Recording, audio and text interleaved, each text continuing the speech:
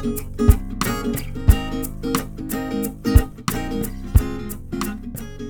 I'm Adam Sobel, and this is Deep Convection. My guest on the podcast today is Jane Baldwin. Jane is on the younger side of our guest roster. She finished her PhD just a few years ago and is now in her first year as an assistant professor at the University of California, Irvine. And in between, she spent 2 years as a postdoc here at Columbia, working with Susanna Camargo, Jiaying Li, and me. So that's full disclosure. I might be a little biased because we've been working together and still are. But in my view, Jane is an extremely talented, exciting, and fast-rising young scientist. And I was particularly happy to talk to Jane in 3 dimensions here. We recorded this conversation in person at the 2021 fall meeting of the American Geophysical Union in New Orleans. Jane's combination of interests is non-traditional, at least for someone coming up through the places and programs that she has. But I think she's in the vanguard of a trend in this regard.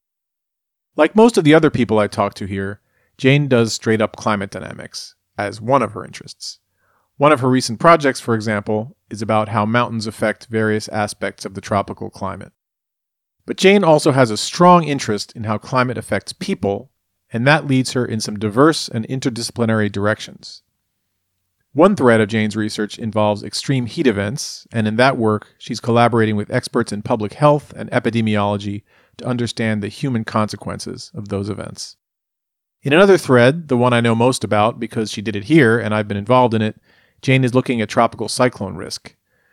Our group had been working for some time on tropical cyclone hazard, which means quantifying the probabilities of storms with given intensities and other properties.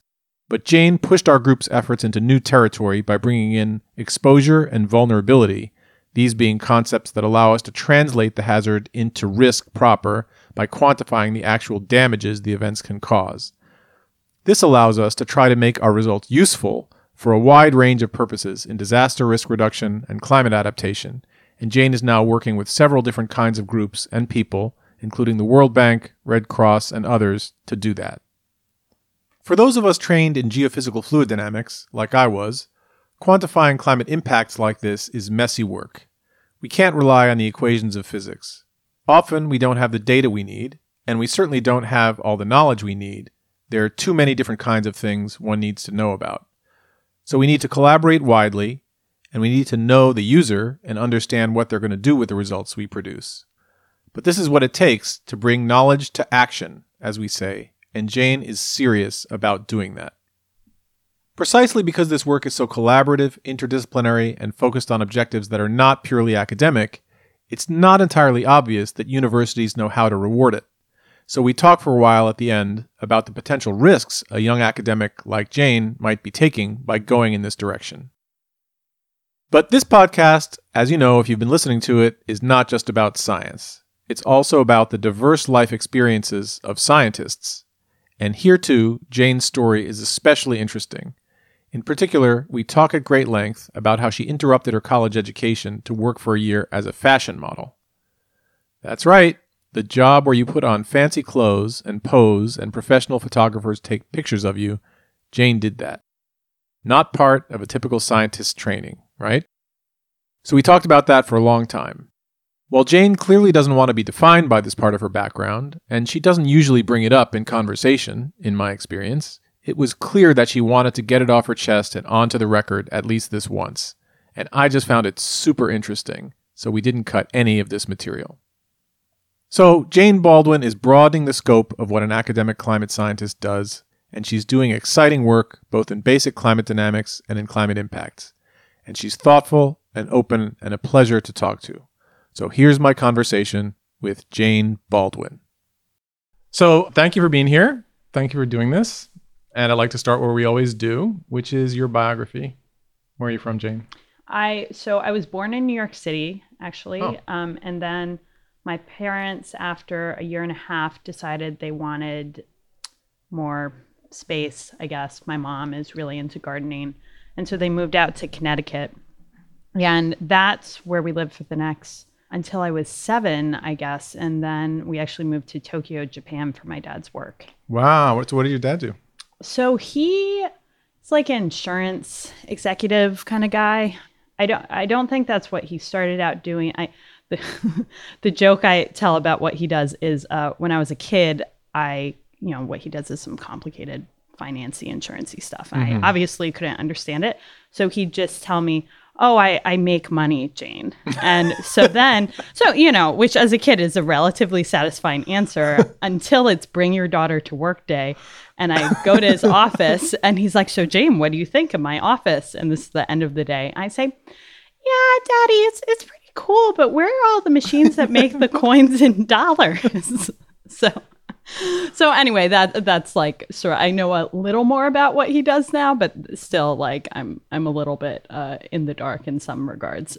But he works on like health insurance things. So he never did the part with the natural disasters, like where we know people. No, he doesn't, which is I wish he did, because that'd be fun to chat with him about. It would be useful. Yeah, he's always worked on health insurance stuff, and anyway, he is, I'd say, fiscally conservative, socially liberal, which resulted in some funny things when Obamacare was coming out. He had a lot of really exciting job opportunities, and he felt like conflicted because he was like, this doesn't align with my politics, but this is a really great job opportunity. So he actually played like an instrumental role in some things related to Obamacare, I think, in the end, through the company he was managing at the time and some of the products they created. Wait, but that was after Tokyo, right? Yeah, after Tokyo. You're not Sorry, that young. I jumped forward in time. No, I know. I'm just keeping track. You're not that young that you were 7 when Obama was elected. No, I'm not that young. So why did we move to Tokyo? I'm getting off track.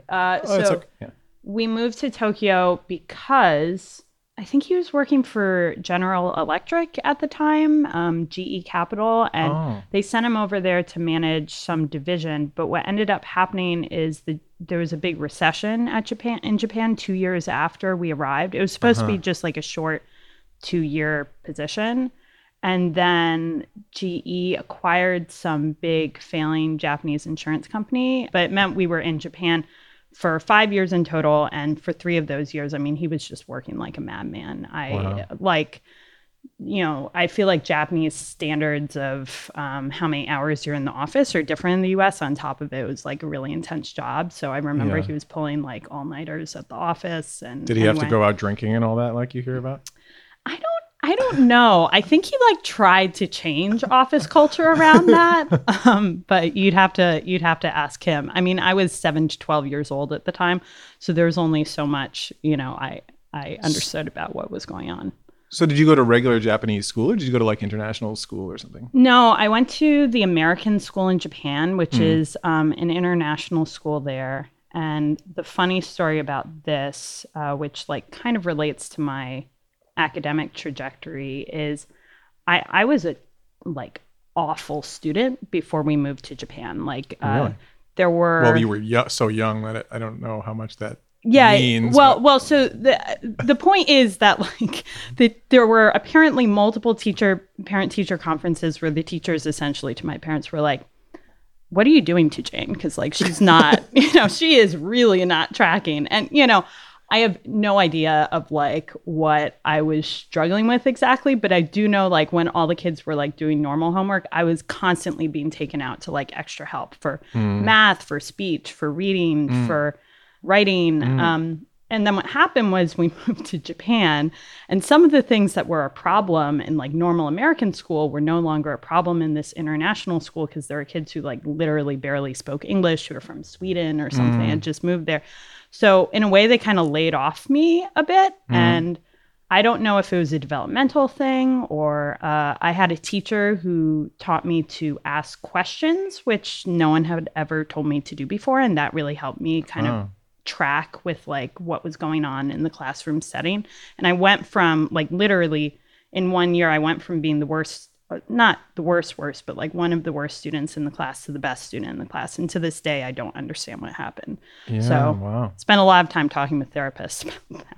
But I mean, I don't have like a great memory for my early childhood, but I do remember like feeling somewhat anxious. And I do wonder if it was just, I was anxious. And so I couldn't really focus on what the teacher was saying because I didn't have confidence about what was going on. So, but I mean, so did you have like, normal Japanese friends or?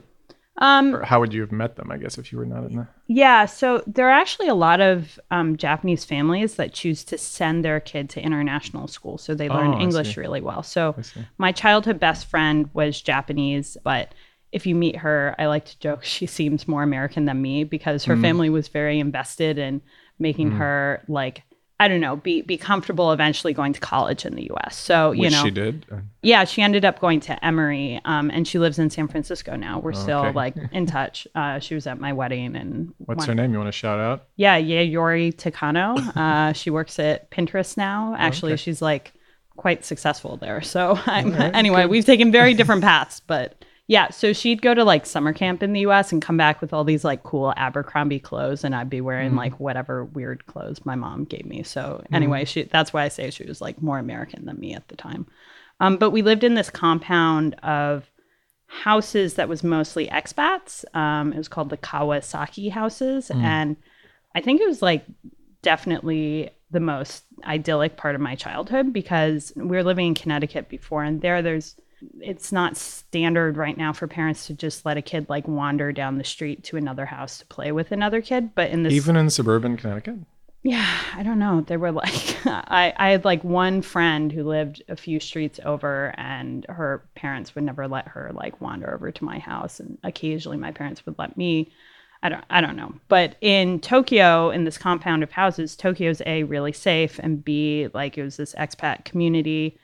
So we could just like run from house to house, and there was this amazing garden. I actually wrote my college essay about like this garden behind our house and all the pretend games we'd play there because it was so kind of, I don't know, influential for me. But my sister and I didn't want to move back because we really enjoyed being, I mean, Tokyo was really interesting and we really liked our friend group there. But I think after 5 years, my dad was like, okay, this has been cool, but this has been very stressful work-wise as well. So let's go back to the States. And did you get interested in science at a young age, or did that come later? It's a good question.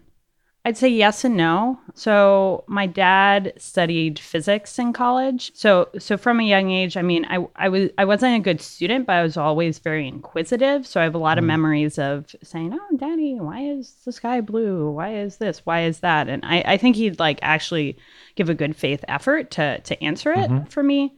So in that sense, I was interested in science, but I don't know, I'm a little bit jealous of people who were like really into science from a young age and did all the science fairs and stuff, because I didn't have that sense of like, oh, I'm going to be a scientist someday. It was more I was just kind of curious about some physical phenomena, and it wasn't until college I was like, oh, actually, like there's a connection between the things I find vaguely interesting and actual fields of study. So yeah.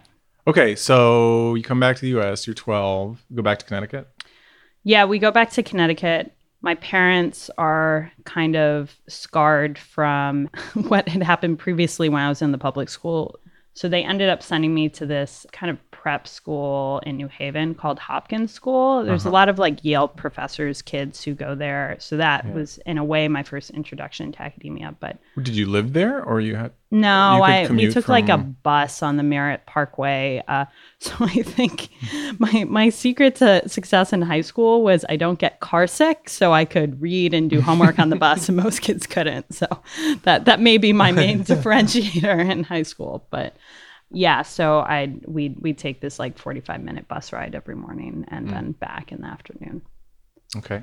But I feel like I should say briefly, because we spent a while talking about my dad's career, I want to mention something about my mom, because she is like a equally interesting and very different career. She worked as a documentary producer. Wow.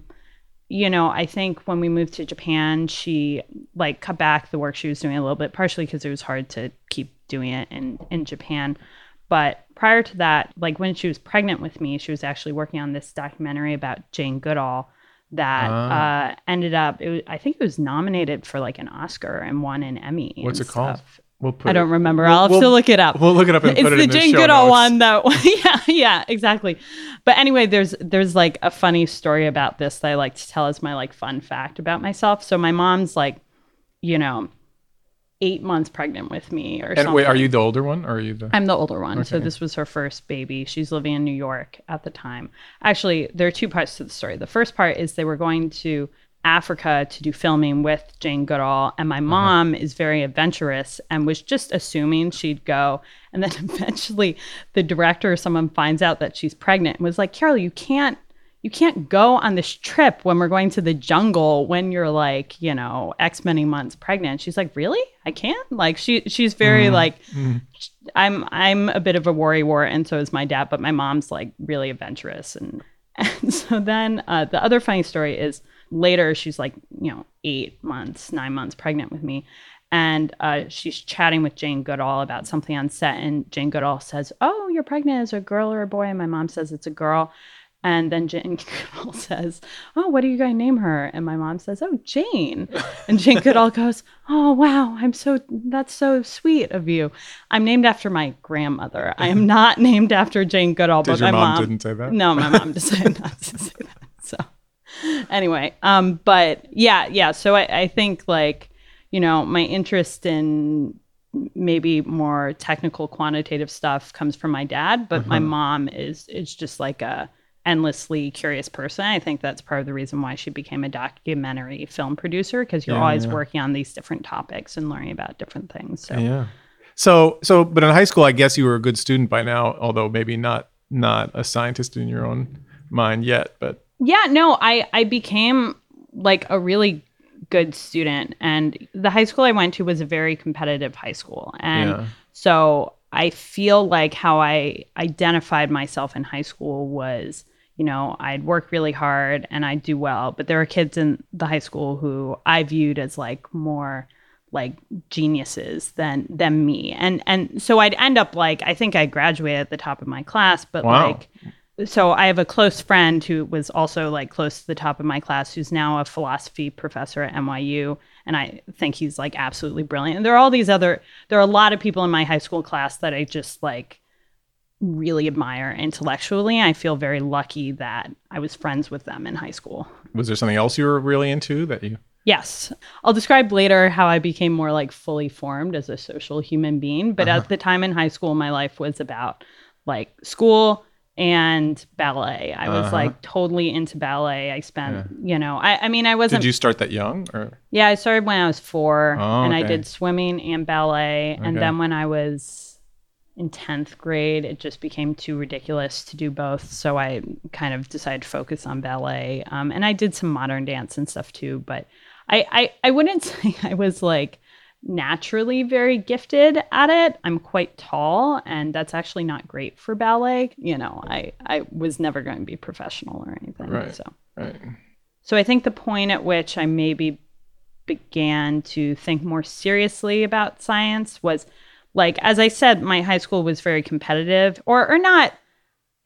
Maybe competitive is not the right word. Its reputation is it's like the school in Connecticut that gives the most homework, and like really, like some parents don't like to send their kids there because they think it's too tough. And there's pressure on the kids to get into fancy colleges and stuff. Yeah, exactly. And to my parents' credit, I really don't think they put much pressure at all on me to get into a fancy college, but it's hard when you're in that environment not to breathe in some of that pressure. But I'd say the only thing in high school that made me think, oh, maybe science is more my thing, is I felt like I really had to like work hard to do well in my classes that weren't science, but science always came a little more naturally to me. And I was the only girl in my AP Physics BC class, and it was a pretty big class. It was like, I don't know, for my high school, it was like 25 people or something.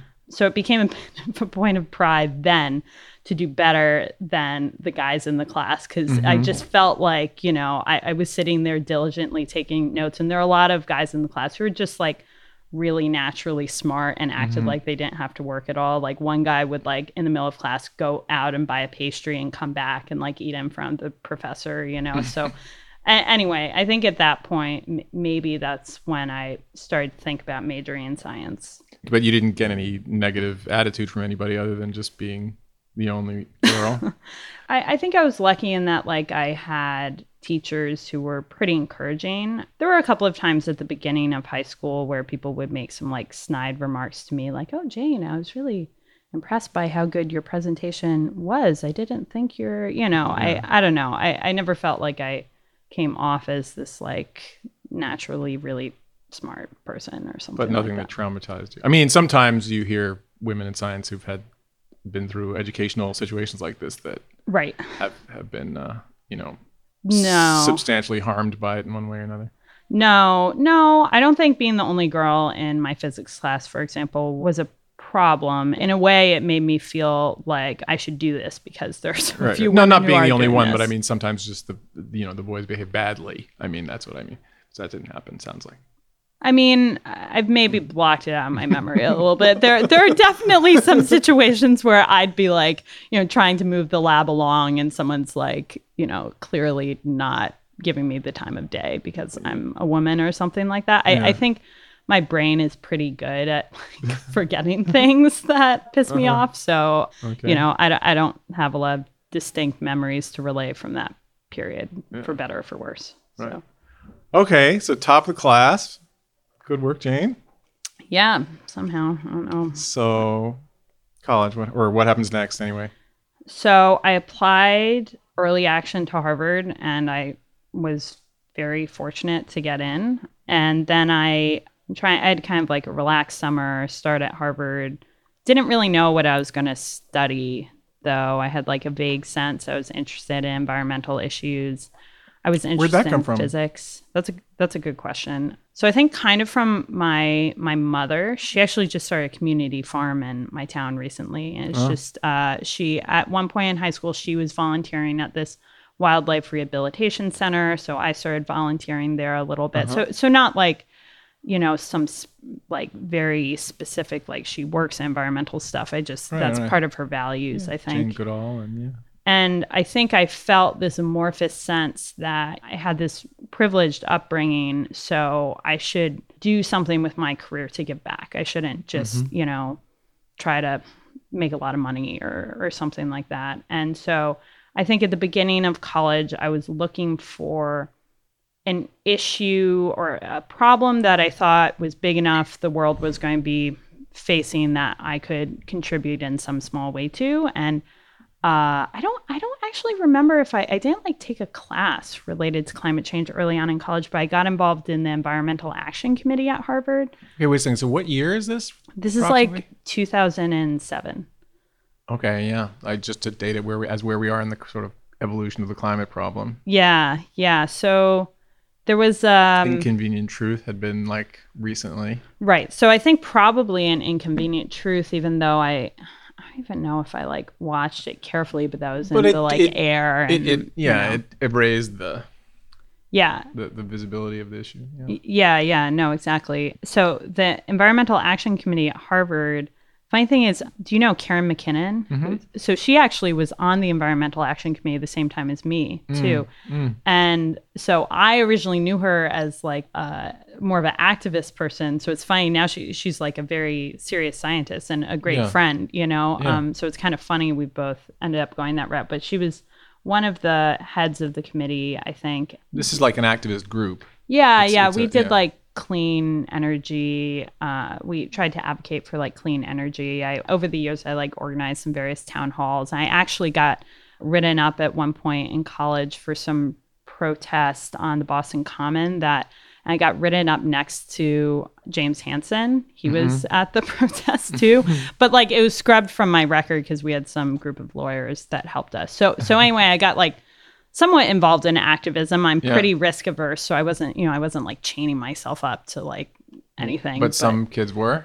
Well, I don't know. I mean, I guess on the scale of what people are doing, I was like, involved. Like I was willing to go to this protest where we knew it was like the police were going to write us up, for example. But I kind of realized I was not the most effective activist because if someone came up to me at a protest, just like a layperson was like, hey, like, why do you guys care about this? I heard that. I mean, the classic example I've said like too many times, who knows if it's made up or just like an example I've come up in my head. But like if someone were to ask me, oh, I hear like hurricanes are getting worse. Like, is that something we should really be worried about?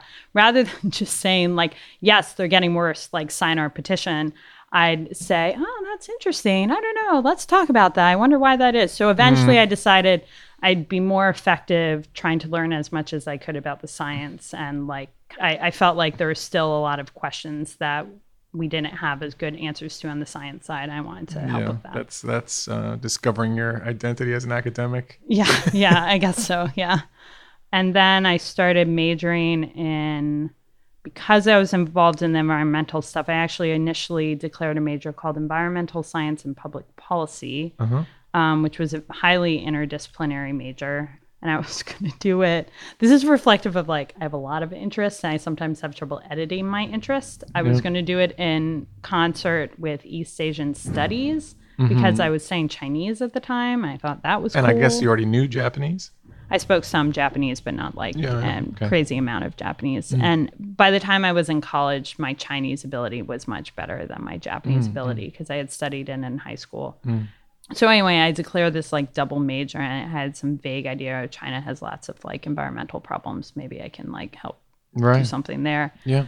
Quickly realized that this was like annoyingly broad, like I wasn't going to get any depth. And at the time I happened to take this like basic atmospheric and ocean circulation class. That was a major requirement actually. From whom? Michael McElroy. Oh, okay. McElroy. Yeah. The student reviews of the class were pretty mixed, but I found it fascinating. And it's kind of funny when you take a class where most of the people are like, this sucks. And you're like, this is amazing. Like, so. That's a lot of what you bring to it, I guess. Yeah, maybe. I don't know. I thought people who are like perhaps more hardcore dynamicists than me might react to this. But I think from doing ballet, like when you're doing ballet, practicing pirouettes over and over again, you're thinking a lot about sort of like a physical problem. It's just like manifesting with your body rather than your brain. And so something about learning about the Coriolis force and how that factors into different dynamics, it just felt like fun for my brain to think about. We always explain the Coriolis force and angular momentum with the skater spinning exactly. around. Yeah. But yeah, so I took that class, decided to switch my major to Earth and Planetary Science. Did you like do research, or did you get really into the field at this? Yeah, so I had this like strong interest in this East Asian Studies stuff. So I spent a summer in China. I spent a summer working on a ranch in Colorado because I thought it would be fun. And I often, when I'm talking Was it fun? Yeah, it was amazing. Like, this was after my freshman year, and like, I kind of feel bad that when I talk to most undergrads now, I feel like they feel like every summer has to be an internship or research experience or something directly related to their career. Sometimes their parents feel that way. Oh, yeah, I'm totally sure of that. And then, so I was very grateful I got to have this kind of fun summer. I led like trail rides in the morning and afternoon for kids, which like it was this luxury guest ranch, which is a funny place to work, but the setting was beautiful. And like, in retrospect, it seems absurd that I was like taking 6-year-olds out on horseback, like into the mountains. The liability there just seems like crazy now that I think about it too much. People probably sign something. These horses also are like pretty chill. So like there wasn't much bad that happened. So yeah, so that was really fun. There's a strange part of my trajectory I should get into that begins here too, which is that when I was 15, I was in New York with my godmother at a diner. And this like, I walked to the bathroom. I've always been like very tall and skinny. Yeah. And this guy comes up to me and gives me his card and says, hey, like I work for this modeling agency. You should come talk to us. And I'm 15. I have braces. I tell my godmother, ew, this guy's like creepy. Like, and she's like, oh, yeah, Jane, don't worry about it. Then she looks at the card and it's Elite, which is like one of the best modeling agencies in the world. Like it's this really and she knew that big deal. And she knew that. So she's like, well, maybe you should talk to him. I don't know, And so I end up like having a meeting with them. I end up doing what's called a test shoot. And that's like you do a shoot with a photographer so an agency can see how you look on camera. And this was after I got my braces off. And they're like, I didn't end up signing a contract. And I was leaving for college. I'm like whatever, screw this. I care about school. I don't want to be a model. But you ever had any interest in anything like that? No, totally. I mean, I don't like this. Jane in high school again cared about ballet and like her schoolwork and her ballet friends. And modeling aren't obviously incompatible to a person on the street, but that's true. That's true. But like, I don't know. I definitely wasn't into fashion. I think I wore New Balance sneakers every day in high school because, like, I was really interested in the ballet thing again. And so you want to wear the thing that supports your foot the most, not the thing that's the most stylish. Yeah. Anyway, I did not care about fashion in summary. Yeah. And so it was just purely, you just looked like the type that they... So I'll try not to spend the next hour ranting about the fashion industry, but like... No, I mean, I knew this about you and I wanted to talk about it. So yeah. No, I mean, I think I've talked to some people in science about this period in my life. I try not to talk about it too much because I've worried over the years, I won't seem like a serious scientist. Of course. Now I'm a assistant professor. Let's go for it. Serious enough. So for high fashion modeling, yeah, you don't want to have facial features that are like too, I don't know, sometimes they like weird, but like, boring or something. But it is really primarily you need to be X tall and your hips need to be X small. And there's a very small percentage of the population that actually fits those measurements. And the thing is that the period of time in your life you can work like competitively as a model is, really from the age of like maybe 17 to 25 or something. And then if you really make it big, you can continue to make money after that. But as a result, they have to like start scouting girls when they're around the age that I was scouted, like 15, and they're doing some projection of, she looks like this now, she'll probably get this tall or something. So it's like a body dimensions thing and like just weird genetics. And so I didn't get offered a contract from Elite in the end. They had another girl who looked like me. And I could have, once you've been scouted for Elite, you could talk to a bunch of agencies and probably find someone who would sign you. But I really wasn't interested in it at that time. And then at the end of my freshman year, I'm like pretty young for my grade. And I'm sort of feeling just a little, again, I went to this very competitive high school where I was working all the time.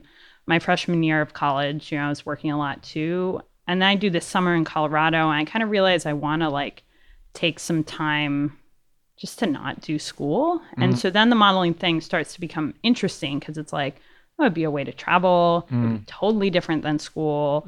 It would, force me to confront a lot of social anxieties I have, which I mean, at the time, there so many people I just was too intimidated to talk to because I viewed them as like popular kids and I was not. I was a nerd, So for those reasons, I decided to do it. But the one thing I forgot to say, which is like one of the weirdest parts of this story, is at the end of my freshman year, I was actually recruited to be on America's Next Top Model, that like TV show. I've heard of it. I never watched it, but... Yeah. Because you were talking to these agencies no, totally independently?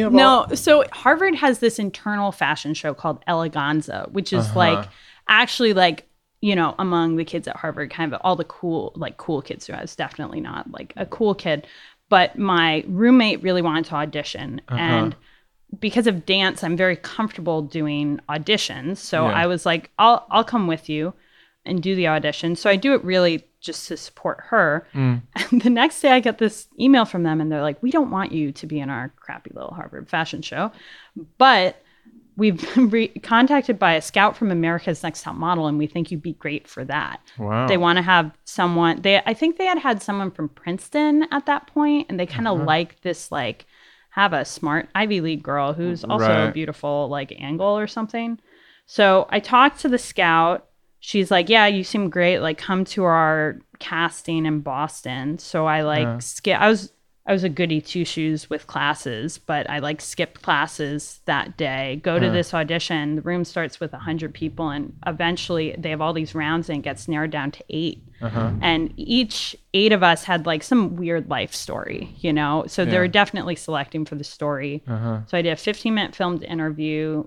I don't remember much of. I remember demonstrating my square dancing ability at some point. So, and then it gets sent to Tyra Banks, and then it kind of disappears in a black hole. I don't hear anything for a month, and then I get this call out of the blue during Harvard finals review period, and they're like, "Hey, like I'm Kate from America's Next Top Model, we really want you to be on the show. We're sending you 300 pages of contracts that you need to get back to us by Thursday. And you need to be in LA by like next Wednesday or something like that. And so this is finals period. And I'm under an NDA with them. So the only people I can talk to are my parents and my boyfriend at the time. You couldn't tell Harvard, this is why I'm skipping my exams? No. So I go to my physics professor, who's this really nice guy, but like he's like a physics professor. Did you know instantly that you wanted to do it, or did you torment yourself was it a struggle to decide whether to do this or not? Well, I'll describe that. It was a struggle, and the end of the story is I decide not to do it. Oh, okay. But what happened was I go talk to my physics professor and I'm like, hey, I have this thing. I might have to miss my final exam. Can I reschedule? Would that be a problem? But I couldn't tell him what it was. So I'm just like, some like personal thing, And he's like, I don't, maybe. I don't know. I think you should talk to like your dean or something. So I talked to my Harvard, they assign you these like mentor people called proctors. So I talked to my proctor and I explain it, and she's like, let me go talk to the dean. She talks to the dean. Dean gets back and says, Harvard has had instances of students who have trained for the Olympics, and the Olympic trials or something conflicts with their exam, and they have to choose between passing the class or trying out for the Olympics. So I'm like, all right, well. Tough, in other words. So I could fail this class, and it would be bad, but the rest of my GPA was really good. Maybe it would be okay. So then I'm like, but there is this crazy contract, like what's really in there? So my dad had some friend of a friend that was an entertainment lawyer who looks at it and gets back to us and says like, I would never advise a client to sign this contract. In reality TV, people sign contracts like this all the time because they're so desperate to become famous. So if you're desperate to become famous, maybe this makes sense, but otherwise you like really shouldn't sign this contract.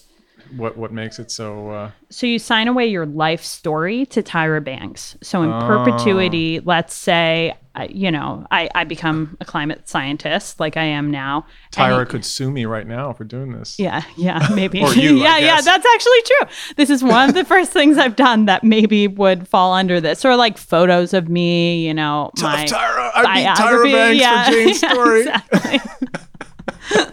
Yeah, it's funny because like at the time I'm like, well, maybe I'll end up being cool enough that I have a life story anyone cares about, but probably not, this is big for me. But so I had to sign this, and then my parents and boyfriend at the time would have to sign more like temporary life story contracts. So like for a number of years, just in case they did like a spin-off or something, And then the circumstances when the show was filming, I wouldn't be able to tell anyone, and I'd only be able to be in contact with, again, my parents and my boyfriend. Right. The whole But you'd summer. probably have a modeling career from then on, right? I'll get to that in a moment. So my dad stages an intervention. He drives up to Boston. We have this coffee, and he's like, Jane, like, honey, like, I'm not sure you should do this. And I'm like still on the fence. And the thing that convinced me not to do it is like all of this other stuff that would be a pain. Also, I'm not always cool as a cucumber. And so I think on a show like that, if I got stressed or something, then like there's just footage on the internet of me like getting angry or something like that. I don't know. Maybe there are people out there who are like very confident in their ability to like someone says something mean to them and they're just like, screw you, I'm going to keep eating my toast. I feel like I could get like pissed off at someone or something, and then it would be on the internet forever. Had that happened? I mean, has that happened where somebody's on America's Top Model and they get in that kind of... That's what reality TV is all about. I never watched it. Yeah. Well, it's good. But I honestly didn't really even know what America's Top Model. I mean, I know it's obviously a show about models, but I don't know. Yeah, so they get all these like women to like live in a house together, and then they're like do all these those things. Yeah, and they do all these. I thought it was a fashion show or something. No. It's like they put them in a house, and then they like have every day they have some different photo shoot, and then depending on how you do in the photo shoot, you stay in the show or you leave. So you're supposed to get angry at them. You're supposed to get angry. They want you to. They like, and I've heard stories. I don't know if they're true, but I've heard stories. They'll like, try to like not put too much food in the house so people are hangry and like, stuff like that. So I have a friend actually who's a reality TV editor now, and he's told me like, look, I make the people on the shows look however the producers want to look. So you could be perfectly pleasant the whole show, and I could make you look like the villain if that's what the producers wanted. So anyway, it didn't seem worth it to me. I wasn't really interested in being famous. So I say no. And then that summer, I'm working at this ranch in Colorado. I'm pretty bored. And so I'm like, like maybe it'd be fun to like actually work as a model, like have an agent, not just be on this reality show. And I start networking, and I find this woman. Most agents laugh you out of the room if you say like, oh, I'm a student at Harvard, like, and they're like, ha, like you can't be a college student and be a model. But I found this one agent who was a good agent and was also like empathetic about that I cared about finishing my college degree. And so I started working with her, basically. What was the idea? You wanted to do it while staying in school, or you're going to take a break from school and do it? So originally, I wasn't sure. I just kind of was like, apparently I could be competitive at doing this, and like there's a limited age window. So if I don't do it now, I'm not going to be able to do this. Like, why not pursue it? But I didn't have a sense of whether I kind of thought, oh, maybe I can like be in school and then like, take the train down to New York periodically. Because like Boston, there's not really much fashion stuff happening in Boston.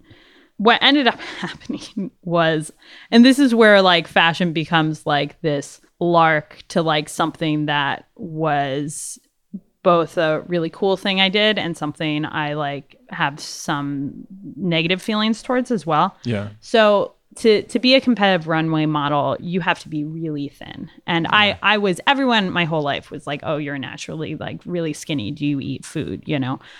Is your mother feeding you? But when I signed this contract with my agent, what you do is you send Polaroids, which are like photos of yourself, not like taken by a photographer. They're just like, this is what my body looks like. And you take measurements. And they're legally not allowed to say like, you weigh this, you should lose X many pounds. But what they can say is your body measurements are X, Y, and Z. Most competitive runway models measurements are ABC. So it's kind of like implied you got to get your measurements in line with those. Right. And so... And that meant that you weren't thin enough. It meant that I wasn't thin enough. Yeah. And so... In your specific case, in other words, not just generically, but like... Right. In my specific like, Jane, case. you are... Like, you can get thin enough. We wouldn't have recruited you if we didn't think you had the bone structure to do this, but you gotta lose some weight. Yeah. And like... At the time, again, like by all external perspectives, I'm very thin already. Yeah. But so I had never been someone who had dieted before. But, I guess I'll do this. So at first it was like relatively healthy. It was like, oh, I'll like stop drinking juice and like not eat dessert. And, as a freshman with a dining hall of like soft serve accessible to you, like, I had maybe gained a little bit of weight my first year. But then it took maybe like a year to get my measurements to a point where they were like, basically they were like, your body measurements are fine. You still have too much muscle tone from ballet, but we'll like... Really? Oh, yeah.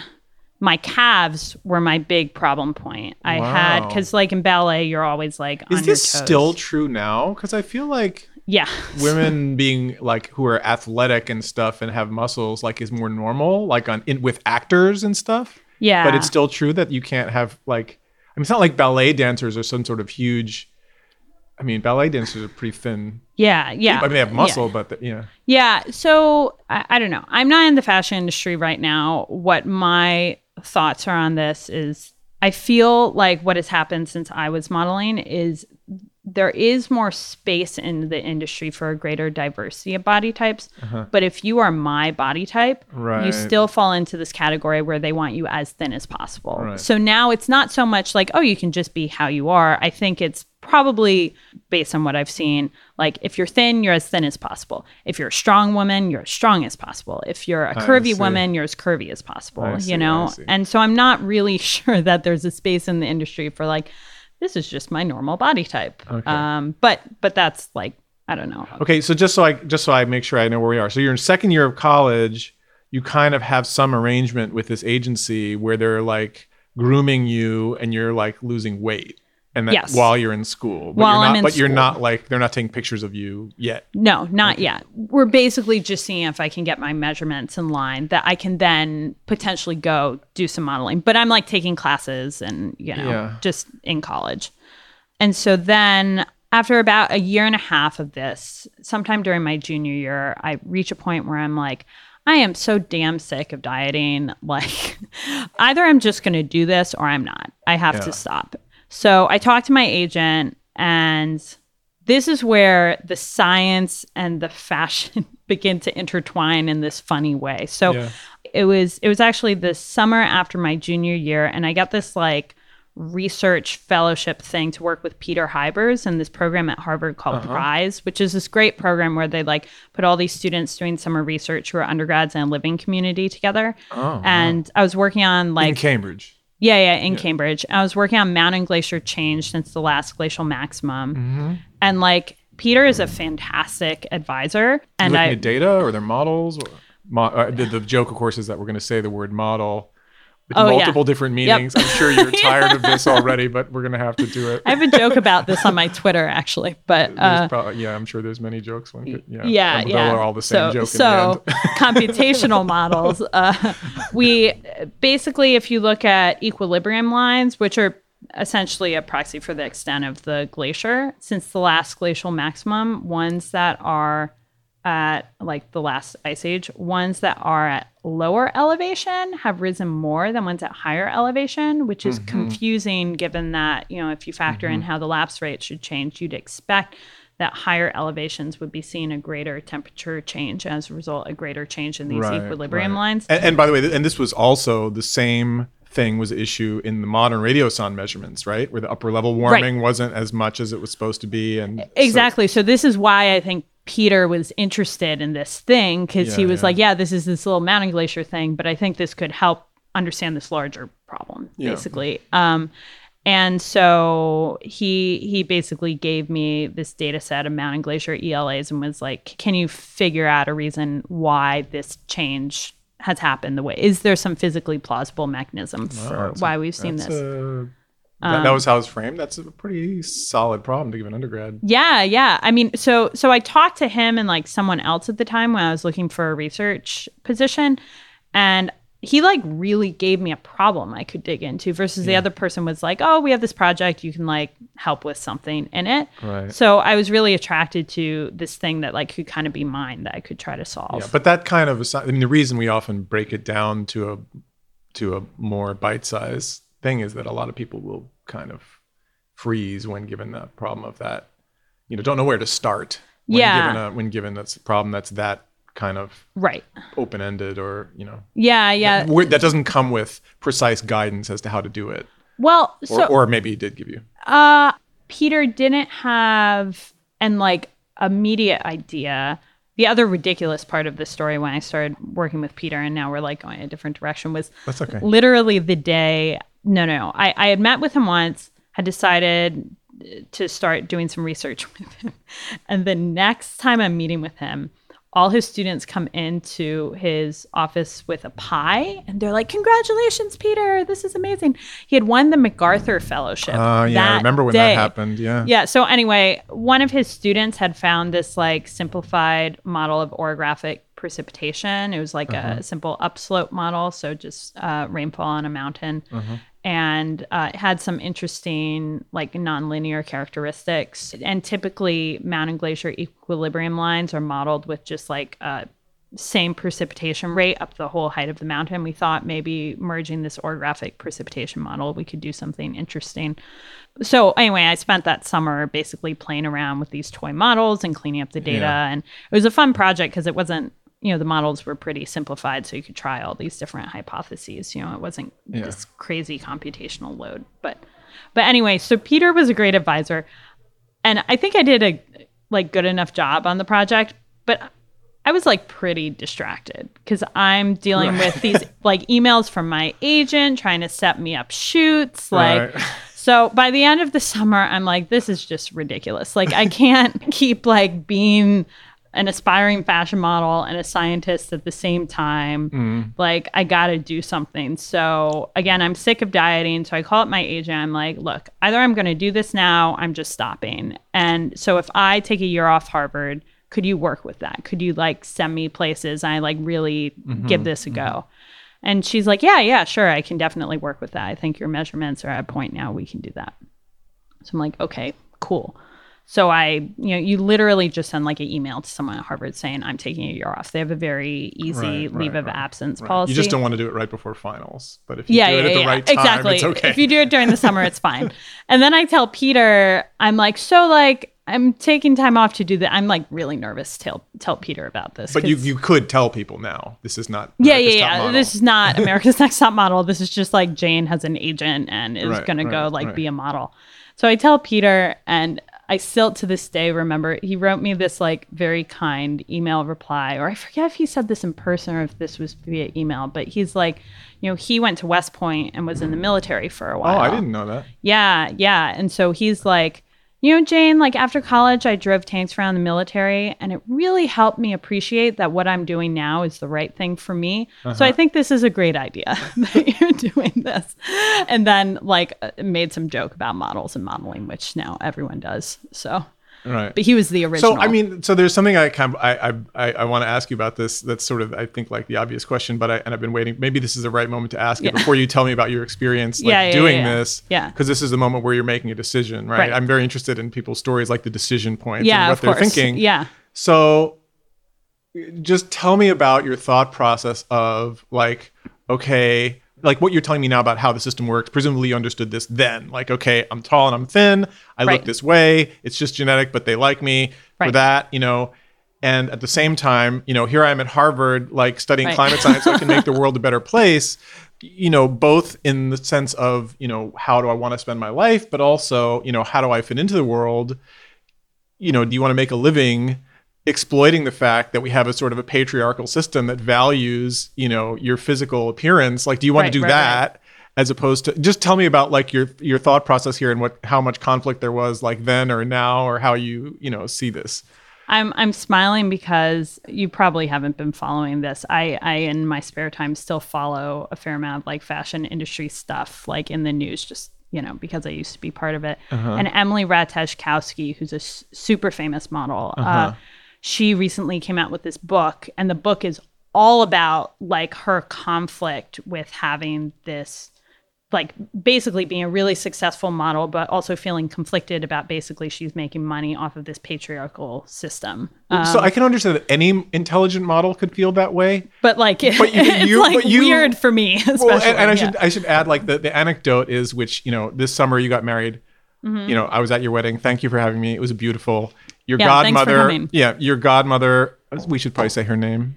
Olabumi Amigli. Bumi. Yeah. So she was the officiated at your wedding, gave a beautiful speech about you and your husband Eric, and she said that like before you met, Eric told his mom, "I don't have high standards. I just want a model with a PhD." The joke being, of course, that this combination doesn't happen very often, and of course that you are one, and But I'm just saying, any model could have the concern you just described, but in your case, you've clearly had gone a different direction and were even then going in different directions. So I just wanted to hear how you thought about this and to what extent it bothered you or didn't. Or, I mean, I could think of reasons why you could say, this is fine. This is what I want to do now, or maybe I'll want to do it for a longer time, or maybe I won't, I could think of any number of ways you could think about it. And I want to hear what it actually was.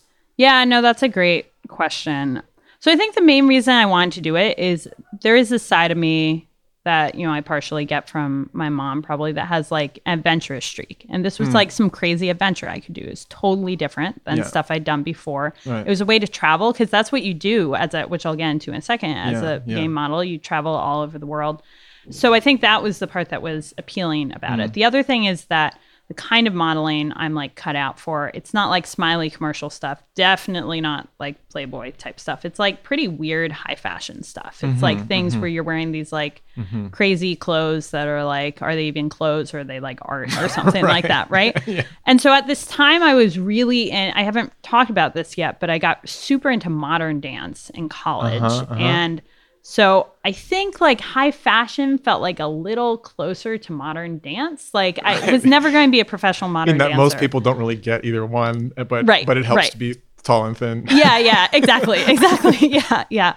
So I think like in a way it wasn't like at the time the like patriarchal thing didn't weigh on me like as much, I think, because it felt a little more like an artistic thing that might be obvious from the outside. Not that, it's like fashion modeling. It's based on your appearance, whatever. But the main thing I worried about, if I worried about something, was that I'd go do this and my brain would like atrophy. And then I'd come back and like, if I did come back to college, which was kind of the agreement with my parents, like, because think about this from my parents' perspective. Like you have a daughter who is at Harvard, who's doing well, and she's leaving it to be a fashion model, that like a lot of my friends asked me like, were your parents okay with that? And they, I mean, on the other hand, you had an actual job. I mean, some people leave to go play in a punk band and they don't have any Yeah, that's one perspective on it. No, I mean, they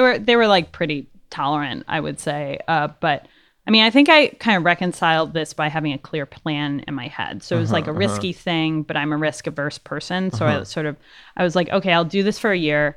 If it's going great, like I'm about to make like some crazy amount of money, maybe I'll stick with it. Cause I don't know, if you make money, you can do other stuff later on.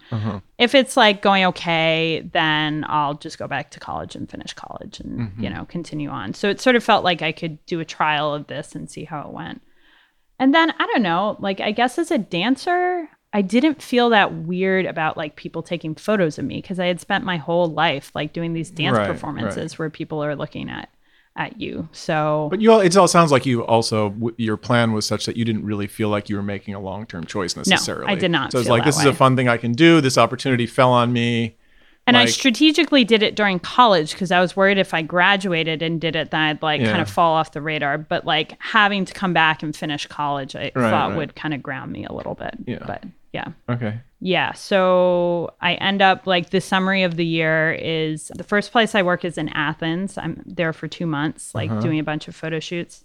Then I was in Milan for like 6 weeks or 2 months or so around Milan Fashion Week, and then 2 months in Tokyo, and then back in New York for the summer. And that could be like a whole other interview talking about what that was like.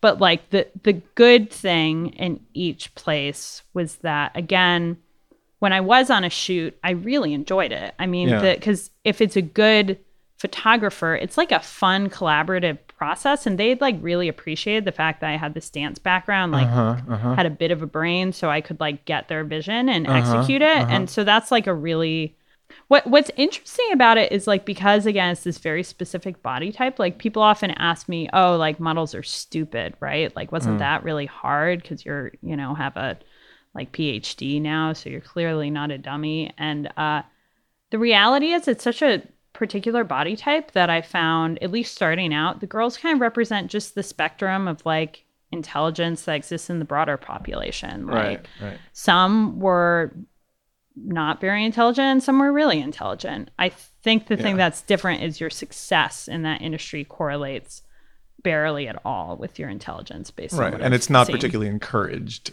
You're no. Well, actually, this is funny. So a lot of my time was spent going to castings this year, and like all the markets I worked in, except for Tokyo, I was given the explicit instructions not to stay. I was a student at Harvard. But in Tokyo, people are so into like brand name stuff that like they'd like really get a kick out of me saying I was a student at Harvard. Did being in Tokyo, I mean, did you feel I'm back now, or did you reconnect with your past in some meaningful way? Yeah, it was really fun being there from the perspective that I kind of knew the place and I knew some people there. Honestly, at that point, and this is the part that's like kind of sad about the year, is like with each contract I got, they were like, great, you're this weight. Like you can continue to lose weight over the course of this. So they wouldn't be like, okay, this is the thinnest she's ever been. They'd be like, oh, like great. Like now we can work from here. They'd think that was like my baseline basically. And so by the time I got to Tokyo, the contract I got with the agency in Tokyo was like at the time the best agency in Tokyo for women's fashion modeling. I had good agencies, but I wasn't quite at the stature where like the absolute top agencies would be hiring me. But what happened was there was the Fukushima Daiichi nuclear power plant thing. Oh, you were there for that? I wasn't there for that. Oh. But what happened was that happened, and all these like, Tokyo really likes young cutesy girls, and all these girls who were like teenagers, their moms were like, no way in hell you're going to Tokyo now. And I had lived there before. And so my agent saw an opportunity and was like, I know Jane's 21, which is like a grandma in modeling terms, but like, she'd be comfortable going to Japan. So it was not, I don't remember exactly how long after, but it was kind of shortly after. And when I arrived, there were still tremors from that earthquake that you'd feel. So, but because I got this contract, my agent was like, look, like, this is a really good agency. You should be like absolutely as thin as possible. So I like, this is just getting like progressively crazy. And I wasn't like not eating at all, but relative to the amount I'm like exercising, it's just like not really sustainable. And so I get to Tokyo and the contract, I feel like there's like a side of the story, which is like the crazy things you can put in legal contracts in some countries. Says your body measurements are this. If any of these increase 2 centimeters, you will be sent home with no pay. Jeez. And Tokyo has like set pay contracts. So they basically have this thing where it's like, you'll go for 2 months and regardless of how much they say, no matter what, you'll make X amount of money basically. And so they take this bet. But the way they get around it, if you're not performing well, is they have these like ridiculous lines about your measurements and stuff like that. So basically Tokyo, at first I'm not performing great because again, I'm like not the most typical look for a model in Tokyo. And so the agency starts measuring me every Monday. And they were definitely just hoping I'd gain some weight and they could send me home. So then like the type A part of my personality that's like competitive is like, fuck no, you're not sending me home with no pay. So then like I'd say the weight loss thing got like kind of unhealthy. But so like good and bad parts of the story, there are like all these young girls who are models who are like really immature and like the guys who in Tokyo, they drive you around to castings because most Western girls can't read the signs. And I kind of became friends with the drivers and they liked me because I'd kind of help manage some of the stuff with the younger girls. So they started talking me up at castings. And then I booked a couple good jobs and those photographers liked me and it kind of snowballed. And so by the time I left Tokyo, I was actually doing great. I booked this big TV ad that I wish I could find on YouTube because it's hysterical, but like, stuff like that. But yeah. Nonetheless, you decided to go back to school. But then I do decide to go back to school. Yeah. So I did New York Fashion Week and like I was doing as well as could be expected for a model in their first year, but I realized it would probably take a couple more years of development, quote unquote, like before I was making a lot of money. So I decided, and I was sick of losing weight. Basically, it was just like I felt like it was difficult to think like eating that little. So what happened was like, and I definitely didn't write this in my grad school statements because at the time I just didn't want to talk about this. But I became very attracted to academia because I'm like, oh, this is a job where they care about your thoughts and do not care at all about what you look like. Which, since some people have snidely said, like, well, they do kind of subconsciously care about what you look like or something. But I mean, gradations. Come look at us. And like, the joke about the model with a PhD is funny for a reason. I mean, not that we're worse looking than anybody else. No. We certainly don't. We're not the most obsessed with our own appearance. Yeah, exactly. I mean, the classic, the stereotype of a scientist is a man, a white man who is unkempt and like kind of smells bad from whatever being in the lab all night or something. Right. Exactly. Yeah. Has like some holes in their shirt. Maybe their glasses are broken. Like, I mean, this is unfair stereotype, but like all stereotypes, there's a tiny bit of truth. Yeah. So I go back to school and like, I'm kind of happy to be back. There's some part of the transition was a little bit difficult, but I went back to doing the Glacier Project, do my senior thesis with Peter. Goes pretty well. I applied to grad school. Well, okay. So, but grad school, at what point is this a decision that you make? I mean, when did you decide that this was a thing you wanted to do? I think it was maybe October when I get back. But I mean, was this, so I'm interested in people's decision to go to grad school because this is where, because that's kind of whether one follows through in the end or not, what it nominally is a decision to pursue a career as a professional right. scientist. Right.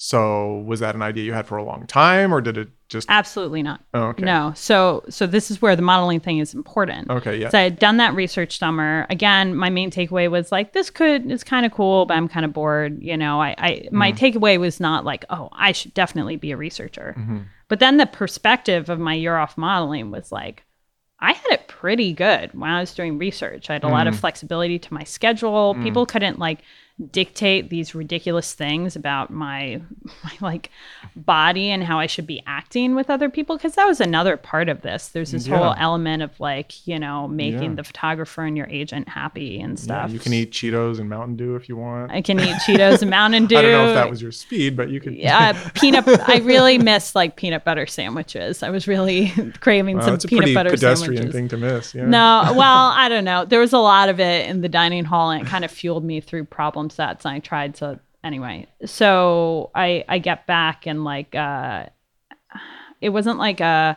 was a lot of build up where I've been thinking about for a while, but I kind of just I had a newfound appreciation for, I don't know, how cool it was to have this job where like I could be broadly curious about these things and was actually encouraged, you know, because that also like me asking questions was like not a good thing that year. So, you know, people liking that I asked questions was great. I would like to say it was like super well thought out, but it was kind of like this switch flipped where suddenly I was like, oh, like I should go to grad school. This is the right thing for me. Yeah. This kind of brings us back to that point we were talking about before about like, oh, people forcing you to like, or your parents thinking you should do internships and like not do these other things. Cause I mean, honestly, like in terms of me sticking out grad school, I think the year off modeling was the best thing I could have done. I think if I hadn't done that year, I don't know if I would have like really gotten through my PhD. I think I really needed that perspective. Well, a lot of people go through a PhD, takes a long time, and it's leading to an objective that for many people isn't certain whether it's what they really want. So a lot of people go through a period of doubt, and having had another period of doubt helps you have that out of your system. Right. Yeah. Exactly. Well, and the other part of this, I think, was like when I went into the modeling thing, like it wasn't like a super long period of time that I was doing it, but I was like, I am going to do this full tilt. Yeah, like this is 100% my life. And so having the experience of like, I can pursue something to my utmost in this totally different area and then do a 180 and like get back on track. I mean, I think it made me feel a little freer in my decision making. Like I can commit to doing this thing and do my best. And, you know, if in the end being a scientist isn't right for me, I'll figure out the right thing. So by the way, this is where I learned who you were, because you applied to Columbia. And I think you even came and visited maybe. I did. I remember talking with you. Yeah. I had a good like. But we definitely looked at the application and were like, oh, she's a model. Like we haven't had that before. That's interesting, you know. I mean, it was definitely not a negative. I mean, you know, you'd been at Harvard and worked with it, you know, so it didn't make us. It kind of was cool, you know. Oh, okay, that's good. Yeah, I was very worried it made me look like a dilettante or something like that. But no, it didn't. I don't know. I think I felt I was lucky in that, you know, I think Peter was quite supportive of me and stuff like that. But I did have a funny experience at Princeton. I was on some committee with some higher up person. This is like fast forwarding to when I'm in grad school. I'm on this committee with this like higher up person at Princeton who's some professor turned like some administrative role where she's in charge of a bunch of stuff. I'm talking about they find out I used to be a model and they thought it was cool. And I'm like, yeah, I try to downplay it when I'm interviewing for things. And she's like, why? You should upplay it. I would, because how could someone resist like interviewing a model with a PhD or something like that? I'm like, but I think part of it is you don't want, like I've talked to other female scientists who say this, they want it to be clear that they got their position because of their intellectual work and not because of what they look like, you know? And I think that's really where my hesitation lies. And getting back to your patriarchy question, I think that's the main thing that's caused me anxiety is like I definitely don't want ever it to seem like I got anything because, you know, I look a certain way or something like that. Right. But has anybody ever insinuated given you cause? That? Not directly that I can think of, which I feel that's fortunate good. about. I don't know what's said behind closed doors. Like that's more what I worry about. No, but I mean, you know, maybe there's been a little I mean, you know, I could easily imagine you could have had like worse stories than you've told, you know. Yeah, here. yeah. No. I think I've been lucky. Like I feel grateful that I've worked with like good people and had communities of people who are relatively less judgmental or something. So Okay, anyway, so you go to Princeton. Let's talk about your research a little bit. What did you work on? Okay. In grad school? Yeah. So how did my research start? Originally, I was tentatively going to work with Isaac Held when I came. Part of what attracted me to Princeton, though, is they have this program with the policy school called it used to be called the STEP program, where you could spend a year working on like a more applied policy oriented project and take some classes there. Yeah. So tell me about that, because that was an orientation you had coming in. That you still have, and that differentiates you from most of the people I came up with anyway, and the most people that come through the programs you've been in, for that matter. Right. And you're not unique, but it's an orientation that. Yeah. So I mean, like going back to, I did this like environmental policy major at Harvard. So this interest had like existed for a while. And I had done the summer program in China and was very interested in desertification. In China, there are these crazy trends where the desert the line of the desert has been expanding, and it has all these like effects on where the Chinese government has been kind of encouraging, or perhaps in some cases forcing people to move to cities to try to ostensibly like sustain the landscape. And I just thought it was an interesting question. How much is this driven by land use versus climate change? So I was interested in that problem. I thought it had some like policy related things. So the STEP program was on my radar. How the STEP program works at Princeton, this policy program, is in your like second or your third year, you write a little proposal and you get a mentor who's typically either, for the people in atmosphere and ocean science, Michael Oppenheimer or Denise Mazerel. And just to say, so you started with Isaac Held, and Isaac is like this, great, brilliant guru of the field, but kind of fundamental atmospheric dynamics, and you wanted a little more applied, direct relevance to humans. Right, exactly. Like I think Isaac was potentially interested in that. Like there were some ideas. It wasn't like he was uninterested, but I also could tell like some of the directions I potentially wanted to go in were less interesting to him as well. I took oceanography with Gabe Vecchi in the fall, which was a great like first year grad class, and Gabe and I got along well, and so we started chatting in the spring I met with him once about research, and then I don't know, it just really clicked. And we'd have these great conversations where like half of it would be riffing about science and half of it would be riffing about who knows what else. And I was really grateful that like he provided the room for me to do that. He's funny and has a personality, more personality than some scientists. Hey, well, he's very enthusiastic too, but a super smart guy. So anyway, through a series of conversations with him, and this interest I already had on like deserts in Asia, I ended up working on this problem trying to understand like whether the existence of these deserts in Asia that sort of exists at latitudes that deserts don't normally exist, based on the typical like kind of Hadley cell explanation that deserts occur in the subtropics where the Hadley cell descends. We were interested in the question of, okay, why do these deserts exist and what controls the climatology of the small amount of precipitation that does fall in that region?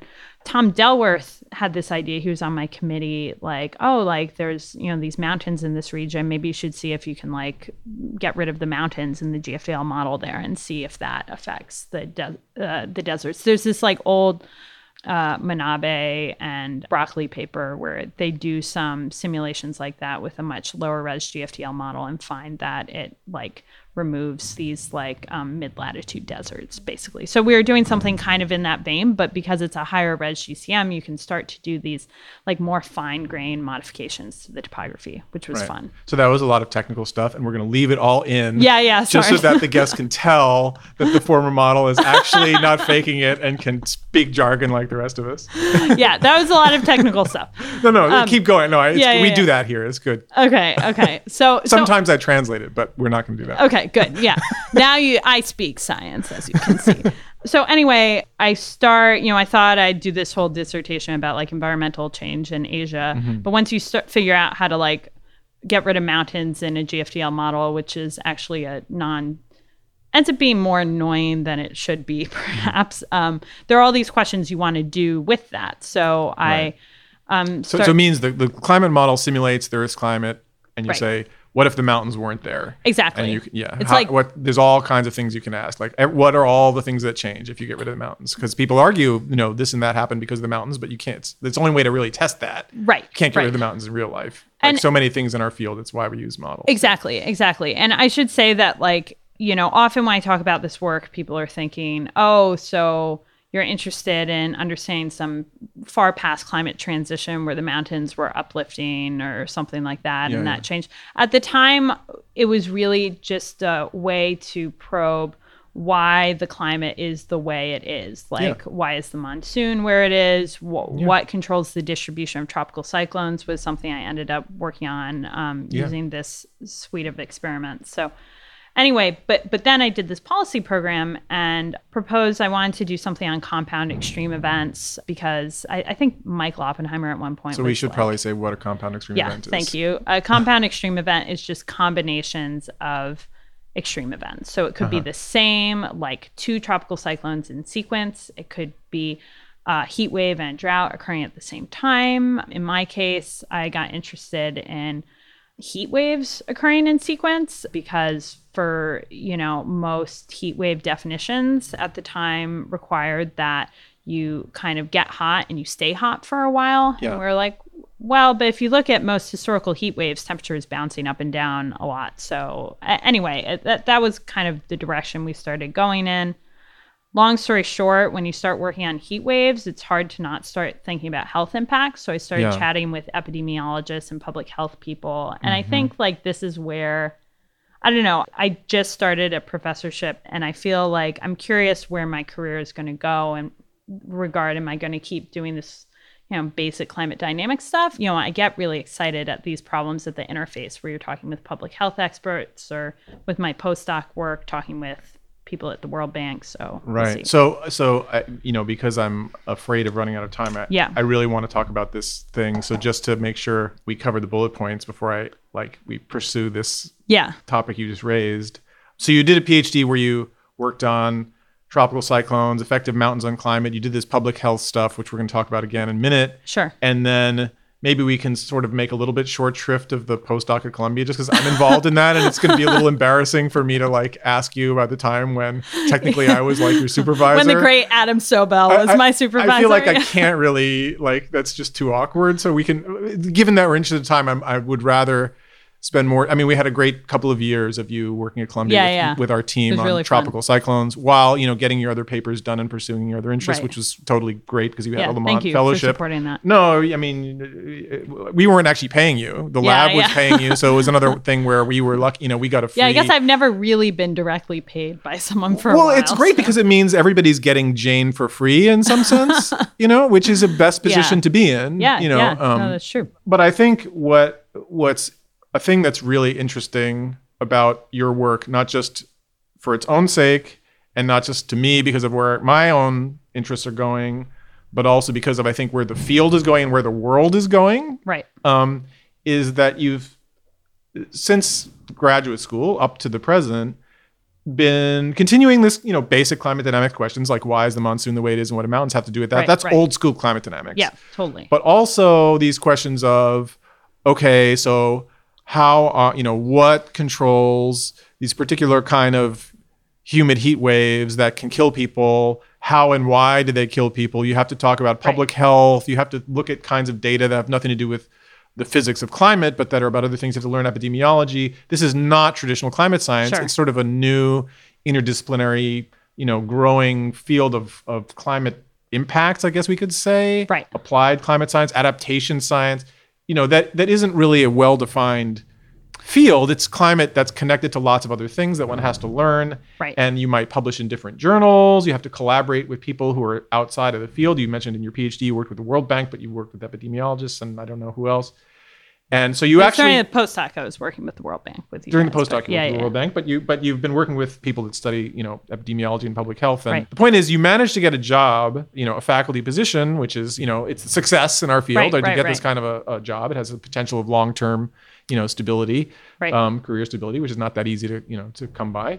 But you got it in what is basically a traditional atmosphere ocean science department. That's what it looks like from where I sit. So in other words, most people are probably don't share this dimension with you. Sure. And so I think on the one hand, this is where the field is going. And so you're the leading edge of it. And I think probably it's going to be a good thing for you. It just in terms of pure career success. Like I think it's good. It's good to be in a growing area.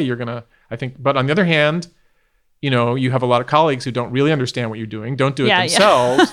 And, it's natural to worry about whether, how they're going to evaluate you, and your work, that they may not understand it. Your success may be measured in metrics different than the traditional ones.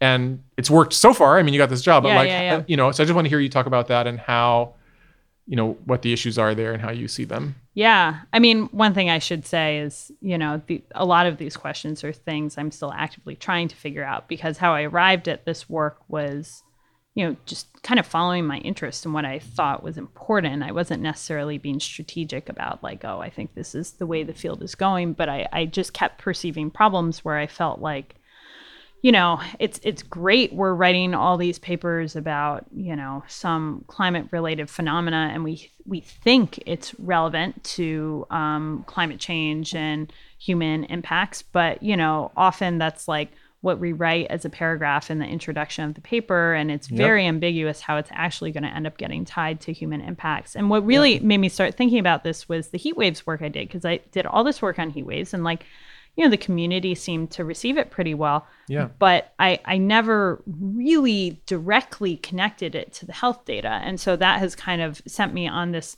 kind of long, and it's still some stuff has come out, but it's still work that we're still trying to push out, basically talking a lot with epidemiologists and physiologists and stuff to try to understand like how climate scientists are interpreting the causes of, say, human heat stress. Is it reasonable? How could we iteratively improve these models? Anyway, that's kind of long-winded, but on the like just career development side of things that you're mentioning and getting this faculty position, I think UCI's University of California, Irvine, which is where I am now, the Earth System Science Department is probably a little more interdisciplinary than most. So they do have like hardcore, just climate dynamics people and oceanographers, but they also have like people who are more working on like ecosystem services, for example, and ecology, because again, it's an Earth System Science Department. It's not like a atmospheric science department or Earth Science Department.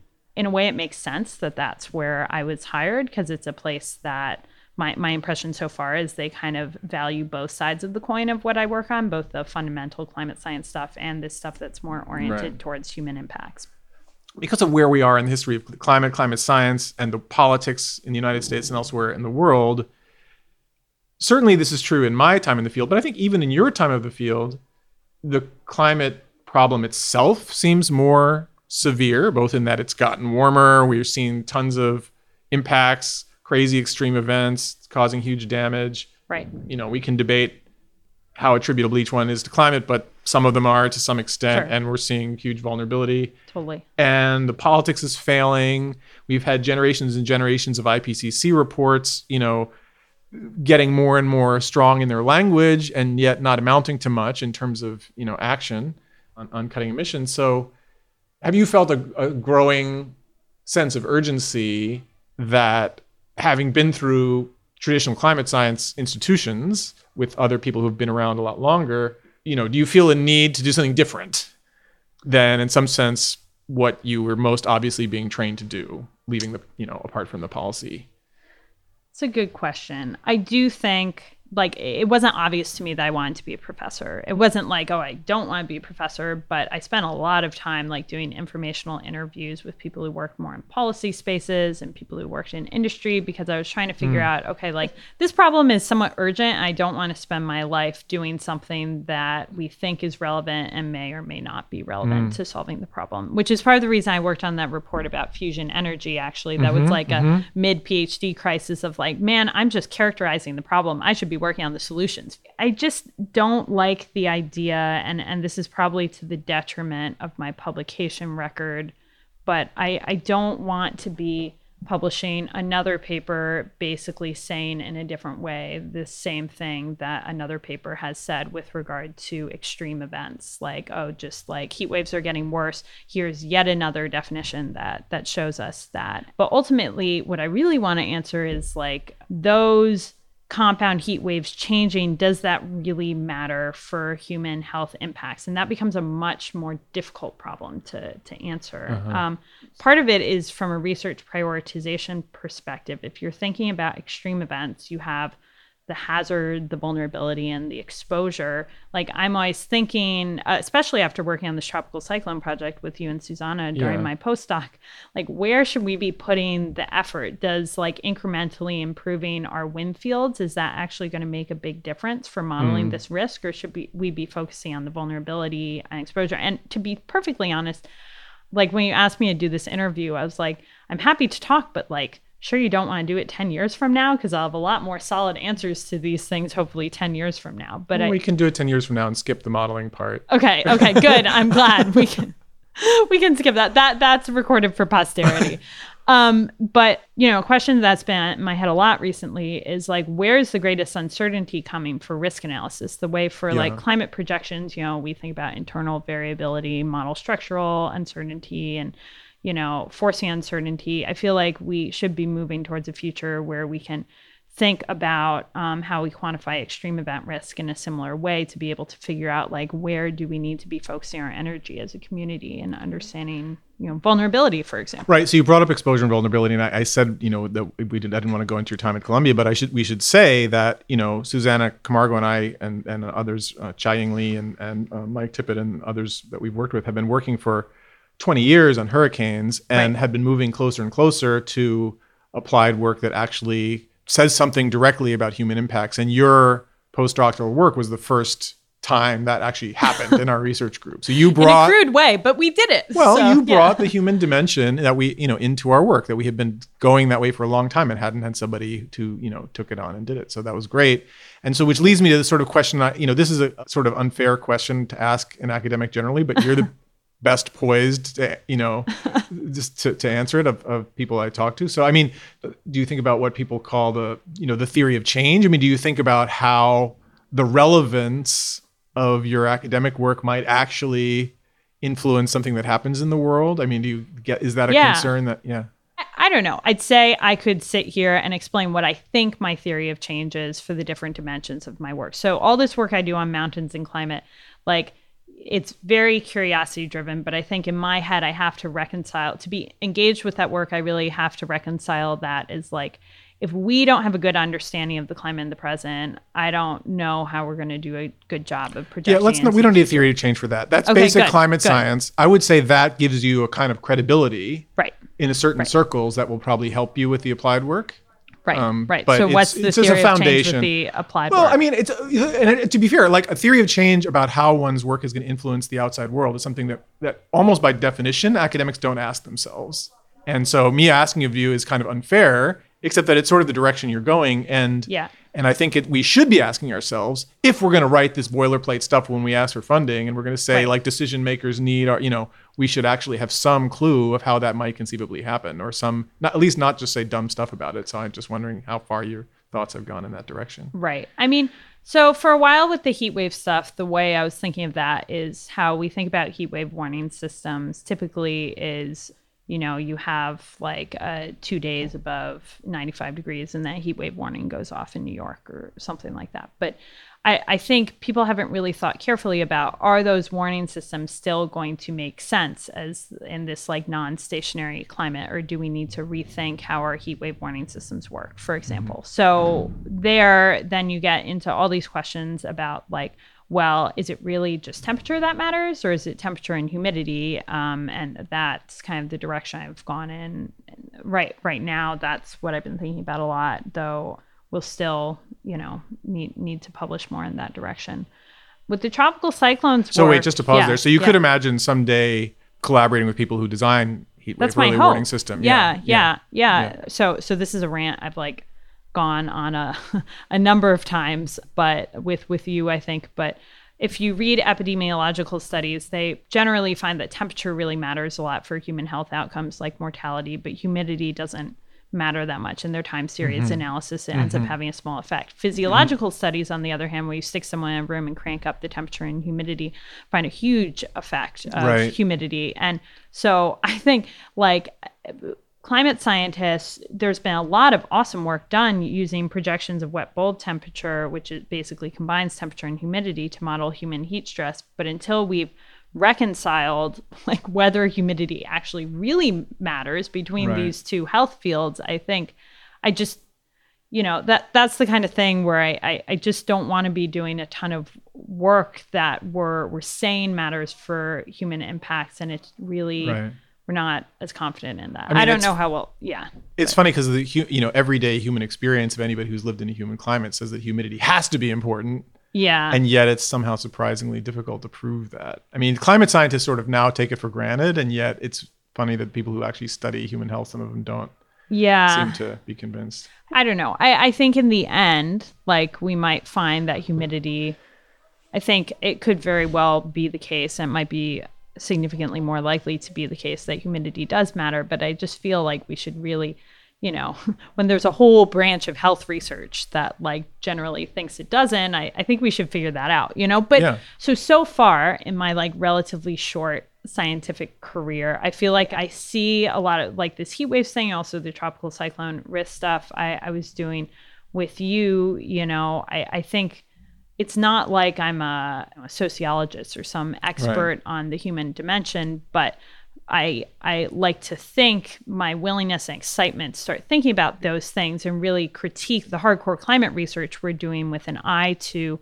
what are the things that actually matter for human impacts. I hope that and I think there's still space there to do that kind of work. But something that was very influential for me is during my PhD, I became a student member of the AMS Board of Environment and Health, and that's American Meteorological Society. Yeah, and that's a committee that's primarily health researchers who think about the impact of the environment. And I'm slightly unusual for that committee in that I'm someone who actually runs climate models and stuff. Yeah. But it's been really interesting communicating with them, and I found it fun. So anyway, this isn't a very well-formed series of thoughts, and I think that's partially because the stage of my career I'm at is I am building a research group right now, and every day I'm grappling with these questions of am I going to be a hardcore climate dynamicist, or am I going to be someone who knows how all that works but really gets excited about this human impact stuff? And I hope that the way the field is, either ones could be viable, but I think it's still, the field is evolving,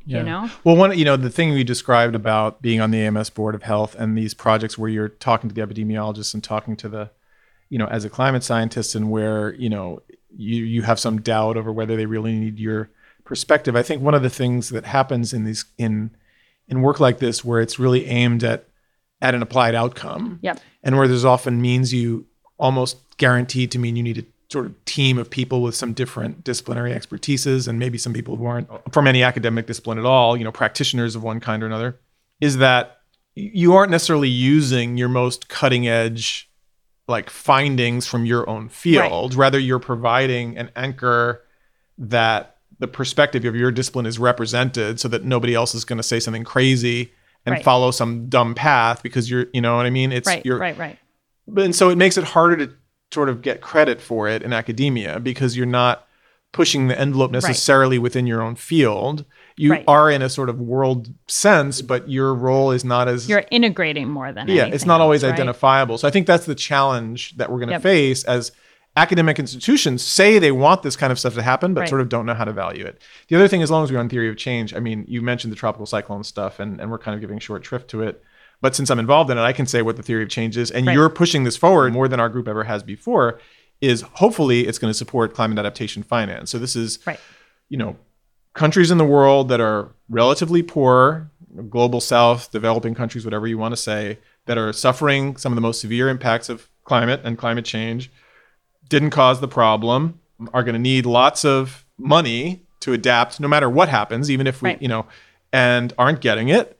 But some of it could come from private sector, some of it could come from NGOs. Hopefully some of it will come from, governments of richer countries. But to direct funding to adaptation projects, which could be of many, many different kinds, the people giving the money want to see some science supporting like, what is the risk here? What is the Yep. problem in this place? How much could this solution help it? And so a lot of times that science is lacking. The science of looking at exactly how some given type of extreme event really causes damage in a particular country and how that is being affected by the warming climate. So that's a particular kind of applied science that has to be done and has to be focused on what's happening. And so you're doing some of that, and we're working with some partners on some potential adaptation projects. So there's a pretty direct theory of change there. We're still all figuring it out and don't really know, how effective we can be or learning what the possibilities are. But I think you're, from my point of view, from our research group, you are sitting at the leading edge of that. So yeah. So I'm very excited by this work because I feel like from way back when I started studying environmental science and policy, this is kind of the stuff I thought hopefully I'd be doing at some point, is like actually, transferring some data or some kind of thinking that would lead to some outcome on the ground. And I think I was kind of, I'm someone who can get interested enough in these more like dynamic-y problems that like I've gone in a lot of different directions, but I like am really excited by this work. I was just talking with a guy on this project we're hopefully going to be doing with the Red Cross in the Philippines the other day, trying to create insurance product that would supply money for mangrove restoration. But anyway, so stuff like that I think is really cool. I think my anxiety as a young researcher is that, is the academic tenure system set up in a way that can support that? And if some of my answers to questions have been a bit mealy-mouthed, it's because I'm still trying to figure out how I can fit in there such that I can really make this strong. And I think like from my perspective, it's very clear, as I was saying before, we spend so much time thinking about the hazard. We got to be thinking about the vulnerability and exposure and how we integrate that with the hazard just as much to really robustly be projecting risks and how they change with global warming. So in my head, that's really true. I think I'm still trying to figure out how that translates to the traditional academic markers of success. Yeah. And if it doesn't, then is there space in the academic community to be doing stuff that might be perceived more as broader impacts, but has a very vigorous intellectual component to it? Well, I think I just want to say again, I think a thing that's happening in the field is that there is a clear recognition on the part of the old existing institutions. By which I mean universities, the National Academy of Sciences, all these groups that put out reports saying what should happen, the U.S. Global Climate Research. There's a recognition that the type of work you're talking about doing is what should be happening more. Right. Everybody says this. Right. And yet a lot of the people saying it, or at least agreeing with the people that say it, don't have much experience doing it.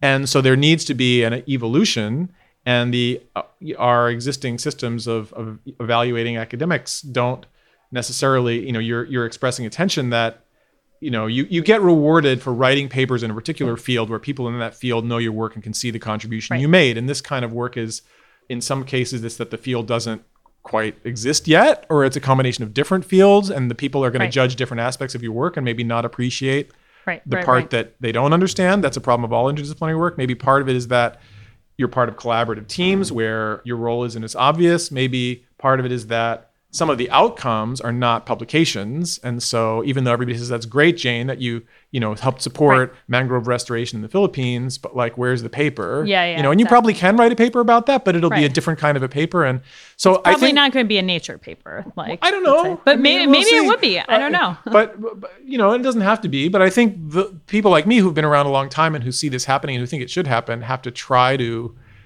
We're failing you on some sense and failing ourselves if we can't make the institutions learn how to appreciate this more. And by the way, there's a diversity, equity, and inclusion element here too, because just demographically, if you look at the people who want to do the work you're describing and the people who have traditionally been in the field has typically been white and male. Right. And the women and people of color I think there are studies that have looked at this and that show that this kind of applied work that's interesting. Draws that constituency more. So it's a whole lot of things happening at the same time that we want to change, the field to change in this direction for a lot of reasons, but we don't quite know how to do it. It's interesting that you say this is non-traditional for our departments in particular, because one of the things I've found is that, like, yes, it is true that some of the stuff I'm doing feels like highly interdisciplinary in the context of why I'm in Atmosphere and Ocean Science Department.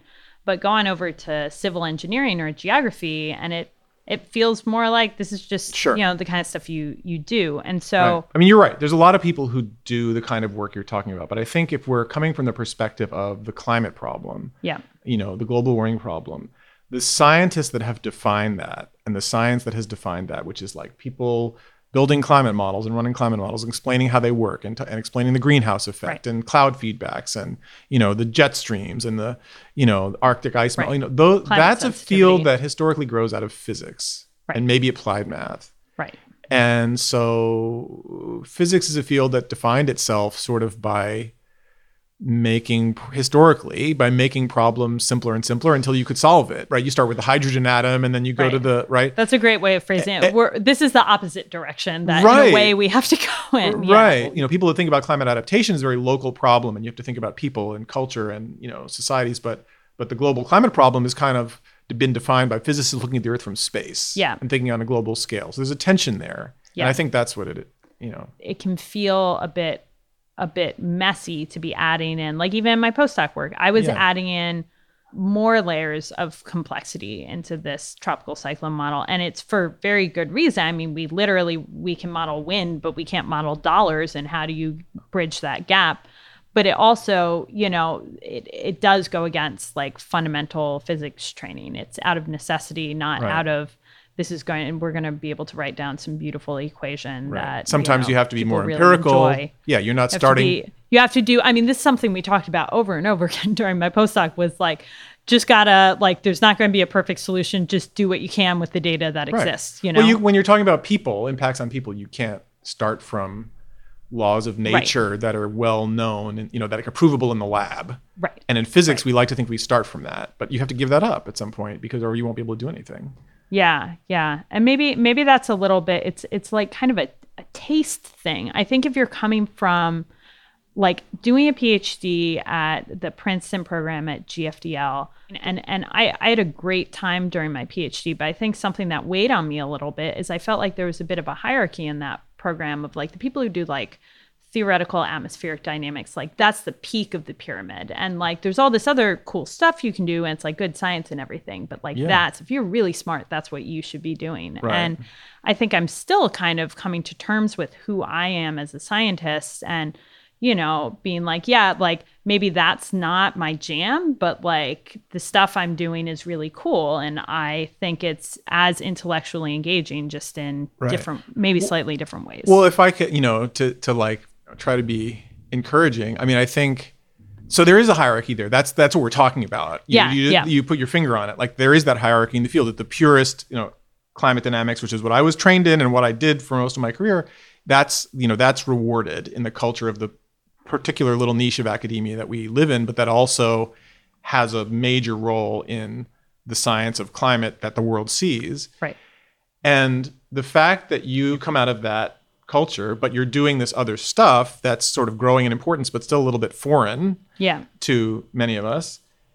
I think I would hope could work for you is that like, you're doing this different stuff and we don't know quite how to evaluate it. And so that could make your career hard, except that you have the cred with us, so that, you know what I mean? There's certain people that are judging you kind of already think you're okay. If I can try to bring the narrative together, I feel like there was it kind of comes back like when I was applying at grad school, I was very lucky in that I was coming from Harvard. So even though I was a model and there was this kind of non-traditional thing, but she's coming from Harvard, so she's probably okay. Like I guess like if you have certain types of privilege, hopefully you can use, I don't know, I guess I'm trying to use whatever privilege I've been lucky to have in a positive way. But it's not, so here's not just privilege, it's also disciplinary, like I guess you could call it privilege, but like you could say, well, okay, she's writing these papers about public health that we don't really understand and don't know how to value, but she knows how to write papers about how if you take the mountains down, what happens to the monsoon. And she explained that with some equations or something. So, she's okay. She published it in Journal of Climate or whatever. So, if climate wasn't changing, I do like curiosity driven research is like super important. But I also think we're at a point in the climate problem where morally we should be trying to be a little strategic about where we're putting our intellectual energy as well to have an impact. So I've kept you a long time. Is there anything else we didn't talk about that we should have that you want to cover? No, I don't think so. I mean, we spent so long talking about the modeling thing, which I should have maybe edited. But the thing that I will say about that I think is good about what we talked about is I think I spent a lot of time during my PhD feeling like, oh, maybe and this is, I think, in large part a gendered thing. Maybe I can't be a serious scientist because I like flowers, or I dress this way, or I sometimes like to Google Taylor Swift, or, something like that. And so I think the good part maybe of telling that story is that hopefully other people who are thinking about being scientists or applying to grad school can listen to it and be like, wow, like, I can be a scientist, even though I have this interest that's like totally non-scientific and maybe even non-intellectual, because modeling is not an intellectual enterprise. So anyway. Right. Yeah, that's a commonly accepted truism. Yeah. No, computational modeling, on the other hand. Right. I should have been more specific. Right. So, yeah. Okay. Thanks so much, Jane. It's a great conversation, and even better now that I know that I beat out Tyra Banks for it. Thanks so much, Adam. Yeah, it was fun chatting. Okay. Enjoy the rest of AGU.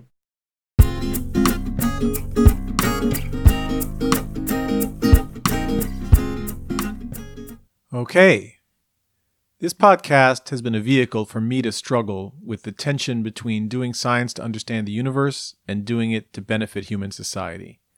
And Jane is struggling with that too, much earlier in her career than I did, and I really admire the clarity and self-awareness that she brings to it. I'm looking forward to the great things in her future, but for now, I'm so happy I had this chance to talk to her at AGU. And I'm proud that we only made the climate model, fashion model joke a couple of times. My co-creator and creative director is Melanie Bielli. Our editing and audio post-production are by Duotone Audio Group, where our editor and post-producer is Stefan Wiener, and our audio engineer is Livia Wicks. My creative consultant and spiritual advisor is Minnie Jardine, and our original music is by Eli Sobel. I'm Adam Sobel. This is Deep Convection.